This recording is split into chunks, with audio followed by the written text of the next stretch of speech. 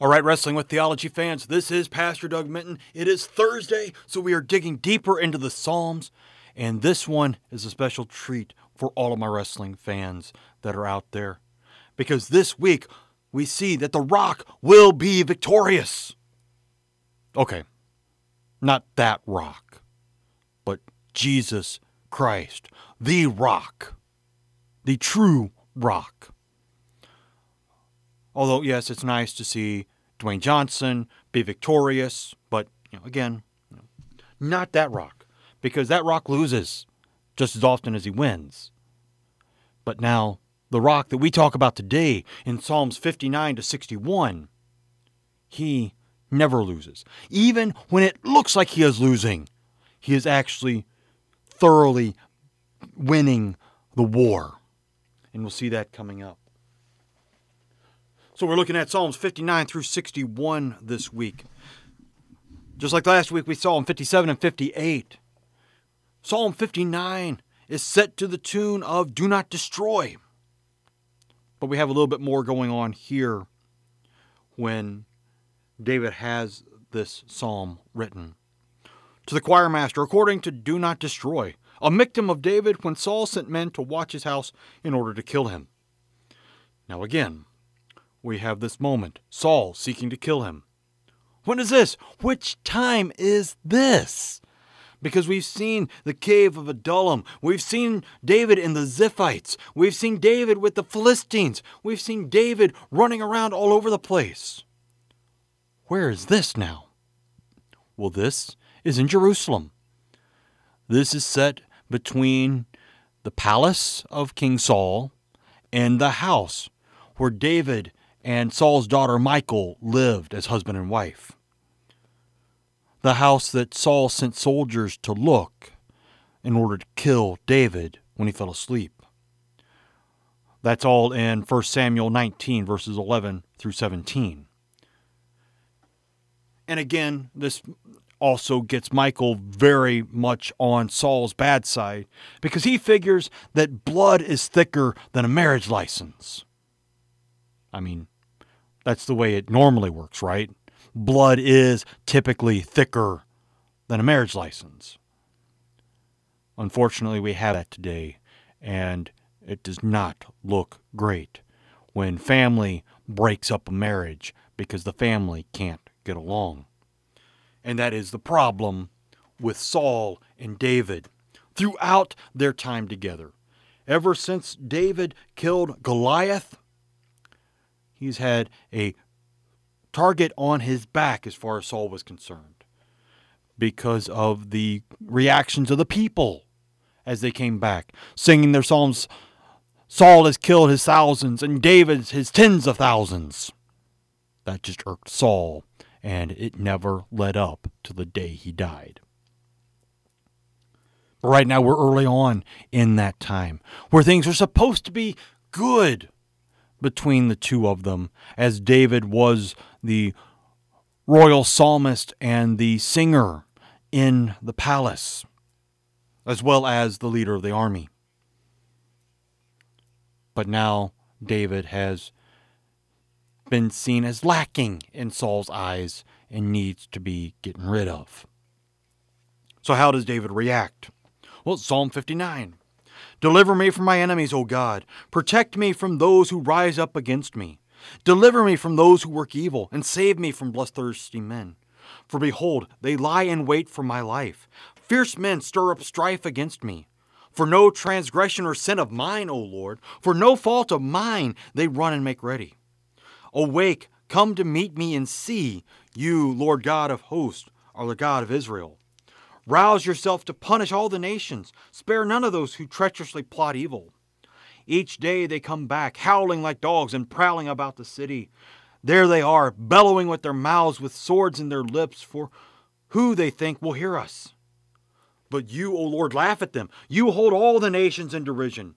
O my strength, I will watch for you. For you, O God, are my fortress. My God in his steadfast love will meet me. God will let me look in triumph on my enemies. Kill them not, lest my people forget.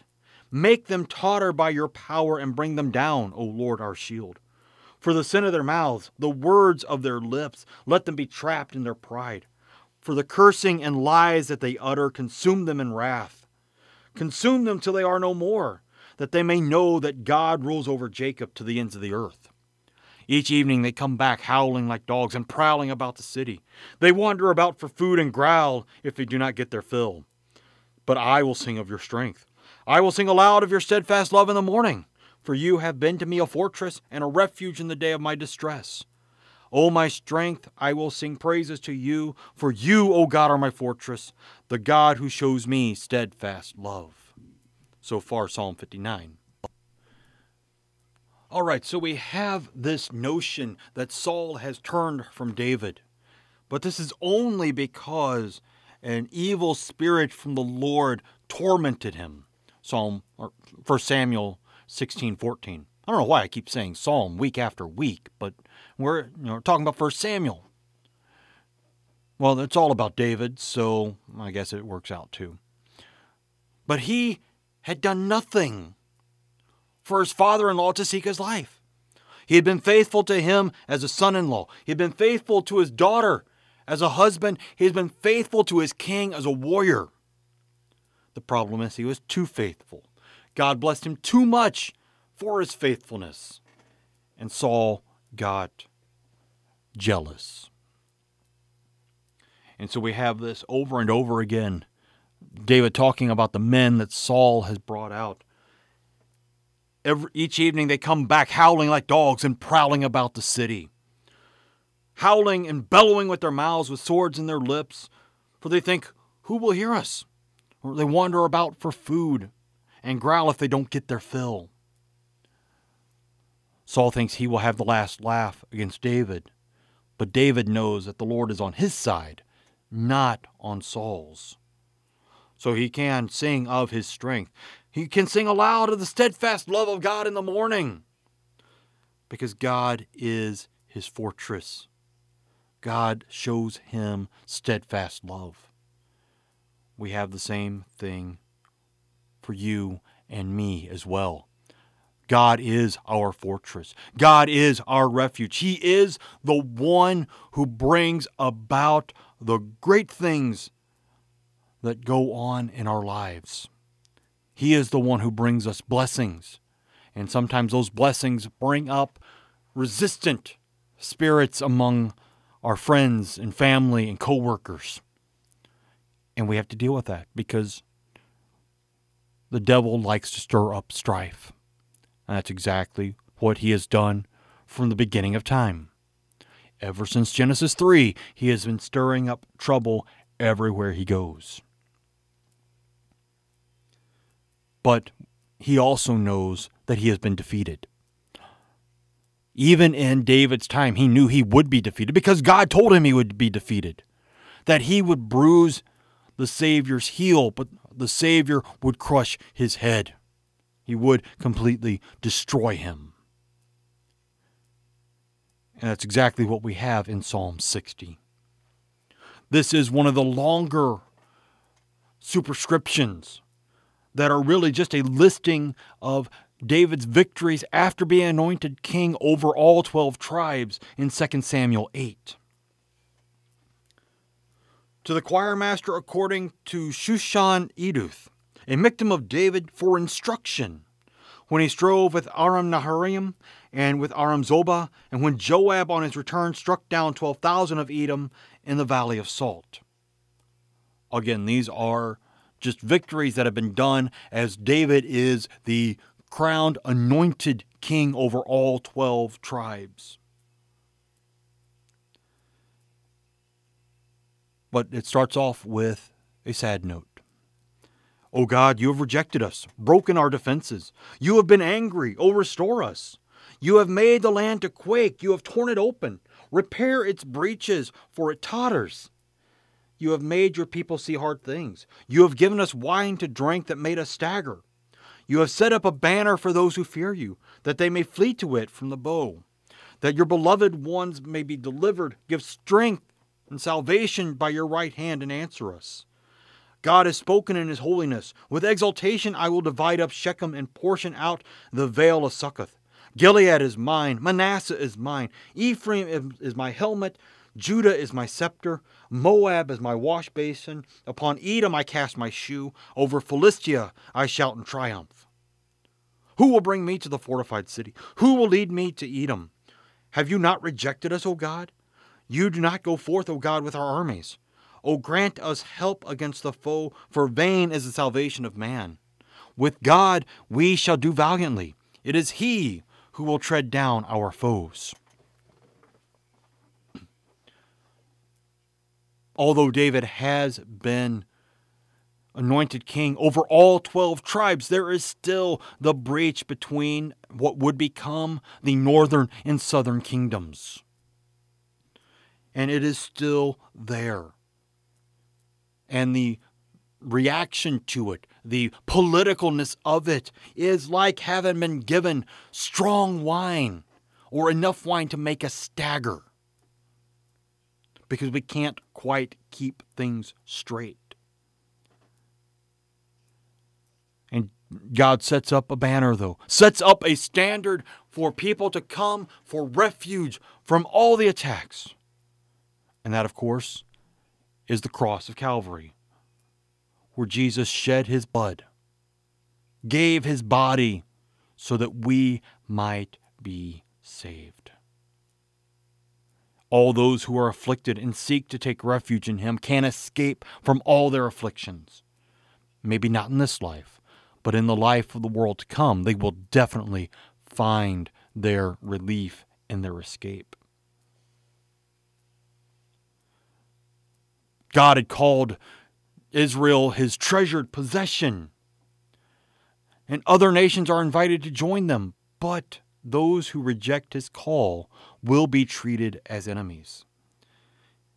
And He does. He says it. Gilead is mine. Manasseh is mine. Ephraim is my helmet. That becomes important later on in the history of the Old Testament, as Ephraim becomes the name for the 10 northern tribes, even though it's not the largest of those 10 tribes. It just happens to be the easiest place to defend because of the mountains. Judah is my scepter. Judah is the ruler. Judah is where the true seat of God's power is. Not just because the king is there, but because the temple will be there. The temple will be set up where God's name will dwell. But again, if you're not on God's side, you don't reap the same benefits. Moab is my wash basin. Upon Edom I cast my shoe. Over Philistia I shout in triumph. Moab and Edom, cousins of the Israelites. Edom from Jacob's brother Esau, Moab from Lot. And now we have the issue where, yes, they do not want to be part of God's people. Regardless of how many times and opportunities that God gives them, they want nothing to do with the God of Israel. And sometimes that is seen by Israel as being a rejection of God for them, because they want to have Moab as an ally. They want to have Edom as an ally. They would even like to have the Philistines as an ally, because there are other countries like Egypt that they could be very helpful with. But again, all of it is seen as rejection because they have rejected the notion that God will lead them and God will triumph over their enemies for them, as He promised to Joshua when they crossed the Jordan River before the Battle of Jericho, that God would go before them and wipe out the nations before them. But Israel became complacent. They began to be more worried about and putting their trust in David as the king, as the main general in the army of Israel, the one who defeated Goliath. And they reaped the consequences because they did not always win. Now we move on into Psalm 61. To the choir master with stringed instruments of David. Hear my cry, O God, listen to my prayer. From the end of the earth I call to you when my heart is faint. Lead me to the rock that is higher than I, for you have been my refuge, a strong tower against the enemy. Let me dwell in your tent forever. Let me take refuge under the shelter of your wings. For you, O God, have heard my vows. You have given me the heritage of those who fear your name. Prolong the life of the king. May his years endure to all generations. May he be enthroned forever before God. Appoint steadfast love and faithfulness to watch over him. So will I ever sing praises to your name as I perform my vows day after day. Lead me to the rock, not Dwayne Johnson, the rock of Jesus Christ. The rock who is a refuge, but also a strong tower that brings about security and safety for those who are either inside it with the tower or on top of it with the rock. That when the floodwaters come through of the foreign armies, of all the calamities, that they may be safe. And I wonder sometimes if maybe the images of a tower in the Psalms may reflect back to the Tower of Babel, and to be a true tower built to God's glory and honor as his people seek refuge in it. Not just being the greatest monstrosity built to be able to go up into heaven by ourselves. Verse 4, over and over again, with this dwelling in the Lord's tent forever, being kept under the wings of God in his shelter. We hear this again in Psalm 15:1, Psalm 23:6, 27:4, 37, 27, and 29, 132:14, and then also in Psalm 91 as well, as we have those moments of seeking shelter in the Lord, because we know that he will win, because he has won already. And then verses 6 and 7 of this psalm, asking for the life of the king to be prolonged, as we see many times in the ancient world, especially in the prophets, that you have people addressing the king. May the king live forever, or long live the king. I mean, we still have that in even modern times, especially in the United Kingdom. But may he be enthroned forever before God. This sounds very similar to the promise given to David in 2 Samuel 7, that there would be an offspring that would sit on the throne of Israel forever. May the king be enthroned forever. Appoint steadfast love and faithfulness to watch over him. Why do we have those watching over him? Because Jesus Christ, the true rock, is faithfulness and steadfast love incarnate. He is the one who triumphs over all evil. He is the one who will be victorious. Because even when it looked like he had lost on the cross, that truly was the beginning of the victory march. All right, that's it for this week. I thank you for being here to dig deeper into the Psalms with me, especially as we look at our great victorious King Jesus, the rock upon whom we can find refuge, especially when we seem to be flooded by all the theologies out there that seek to wrestle away the truth from us. But I thank you again for digging deeper with me this week so that you may be better equipped to wrestle with those theologies and see that the rock does win. Amen.